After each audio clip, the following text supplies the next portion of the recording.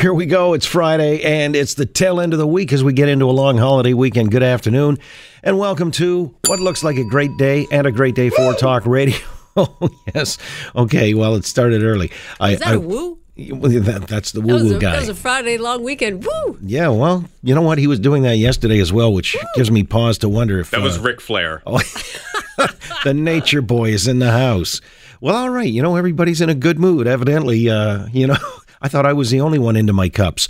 But there you listen, it's a long weekend, and tomorrow is September. I can't wrap my head around that. I'm sorry, but the summer's gone too fast. Right? And the indication of that is because I guess this weekend, the X closes. It's the big air show. Yes, we can already hear it here down on the waterfront. Well, I didn't know what that was because, you see, it took me by surprise. Again, not making the adjustment or connecting that, hey, it's the end of August or early September as of tomorrow, and I hear what sound like bomber jets. Yes.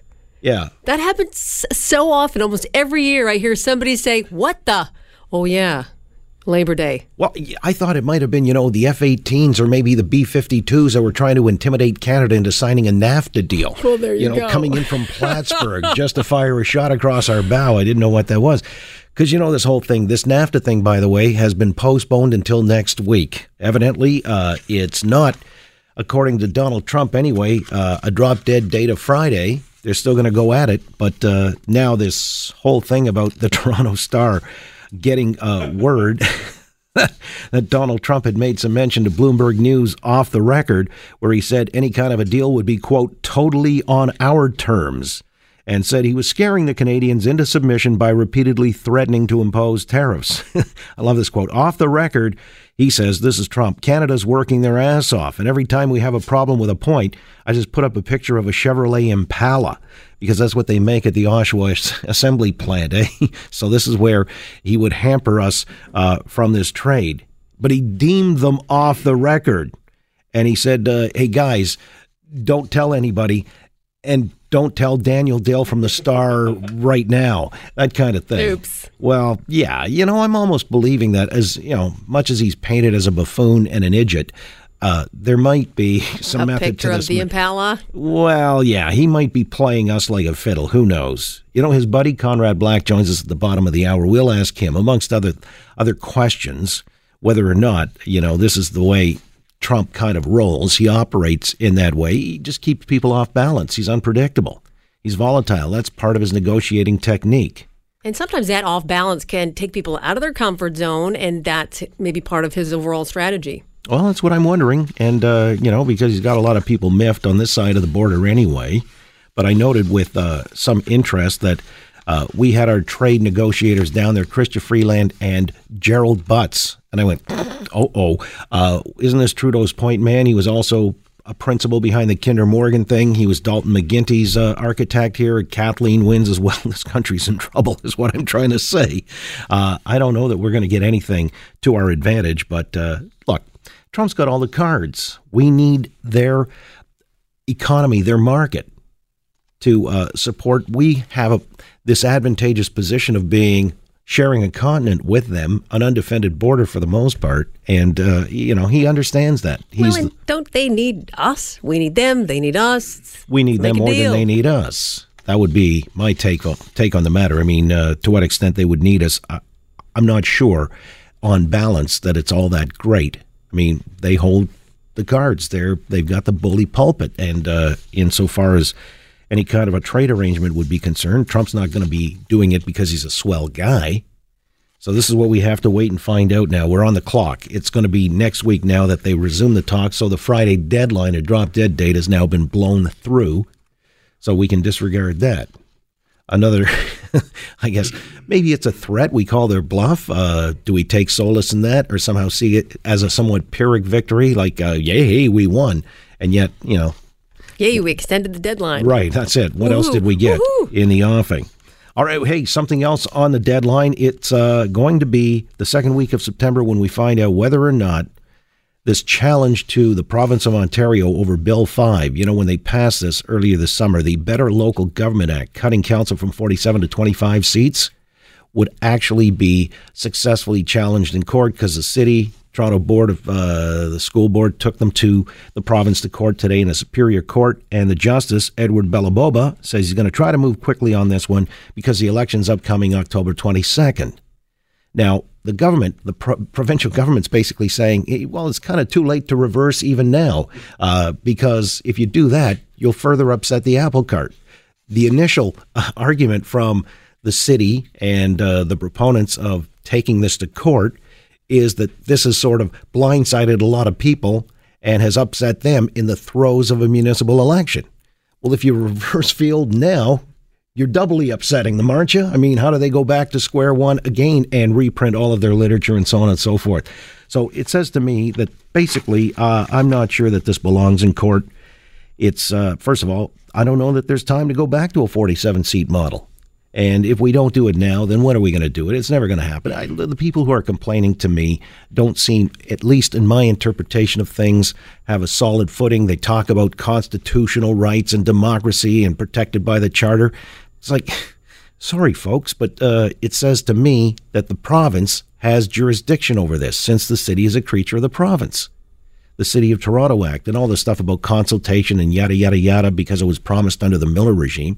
Well, that came and went with David Miller. We got a new sheriff in town. His name is Doug Ford, and I don't think the court has a role to play in any of this. But still, it's going to be played out in the court, and as a consequence, we'll see exactly how they rule. But my guess would be, if I had to be a betting man, I'm not, but our friend Cam coming by later is, and we'll talk about... No, we're not going to talk about this. There are other things we need to talk about, but still, I would bet that the province is going to be the victor in all of this. And we do have Christine Van Gyn coming up later from the Canadian Taxpayer Federation to talk about the council seats and give us an update on that. Well, that's a pragmatic look at things because she, of course, with the Canadian Taxpayers Federation, Ontario branch, would suggest that this is going to save the taxpayers money. And I would agree with her. And, you know, I'm fully supportive of the initiative Bill 5 by the provincial government. It says to me it's about time. I don't think there's going to be a lack of representation and somehow democracy gets compromised or people are blindsided now. It can't be fully representative. You can still run. People will still get to vote. So where's the subversion of democracy here? End of story. I'll tell you where the point of subversion of free speech has been taking place in academia. And this is another Doug Ford initiative where he announced yesterday that any school, university, or post-secondary institution that fails to maintain policies that allow for freedom of speech and expression are going to face reductions to their operating grant funding, proportional to the severity of noncompliance. And this is an interesting development because, you know, a lot of schools, the way they run, they do keep certain points of view at bay. And that can be done in a proactive way, like pro-life groups may be kept off campus. And they have a legitimate point of view. You may not agree with it, but it's still a point of view that many adhere to. And I would say you've got to allow them the forum, the freedom of expression on your campus as much as you've got other groups that, may be pro-choice. And it says to me there's a stacked deck and there's certainly discriminatory policies insofar as expression are concerned. So this is going to safeguard that. And where it gets, into trickier, and I was pointing out that this is where schools may sometimes obviate these groups from setting up shop and allowing them to express themselves as much as you may disagree. The other trick that's now being used as well, it's too much of a security hassle and we've got to hire this, that, or the other, or they'll impose that penalty upon the organizers.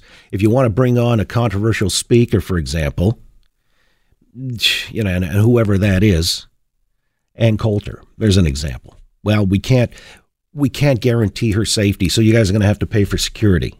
Oh, that's going to be what, $5,000? The student group that's planning to bring her in can't afford the hit, so that disqualifies that from happening. And so, see, this is the way they do it. And the schools should have to guarantee security of these individuals, I believe. And when they're very selective in who they allow to express themselves, I think Doug Ford has called them out on it, and it's the appropriate response. And some people are pissed. I was reading where one of the professors out at Ryerson was saying, well, no, then this really infringes on the autonomy of the university to make the call. Look, maybe you got a religious student organization, Evangelical Christians Union of whatever, Waterloo, and they may speak against gay marriage as evangelicals are wont to do. Do you deny them access because this is considered hate speech of a stripe? Or do you say, no, this is free expression and their religious rights are also guaranteed in the Charter? And I know a lot of times we've litigated this in the courts here in open forums like talk radio, whether or not these are the kinds of things when it's competing or clashing interests. One, subverts the other or subsumes the other. This is where I think the universities have got to be open to any and all, except for we've got codified hate speech when you're inciting against identifiable groups, and I don't think this qualifies as incitement. So what I'm saying is you've got to allow these groups to speak, and this is where Doug Ford is coming from. And if you support that, I'd like to hear from you. I'm going to open the lines on that note. And then Conrad Black joins us at the bottom of the hour, the latest update on the NAFTA talks, which have now been put in a hiatus, at least for the long holiday weekend. We still have the Kinder Morgan deal, which we're feeling the reverberations. This could be a national crisis of sorts if we really wanted to drill down on it. I know it's Friday, it's a long holiday weekend, but I wanted to get it said and hear from Conrad. He's always very insightful and, has historical cred to back him up on a lot of these things. Because I don't think mega projects like the Transcontinental Railway that came to bind this early country together in the aftermath of Confederation back in the 19th century, I don't think those kinds of projects could happen today.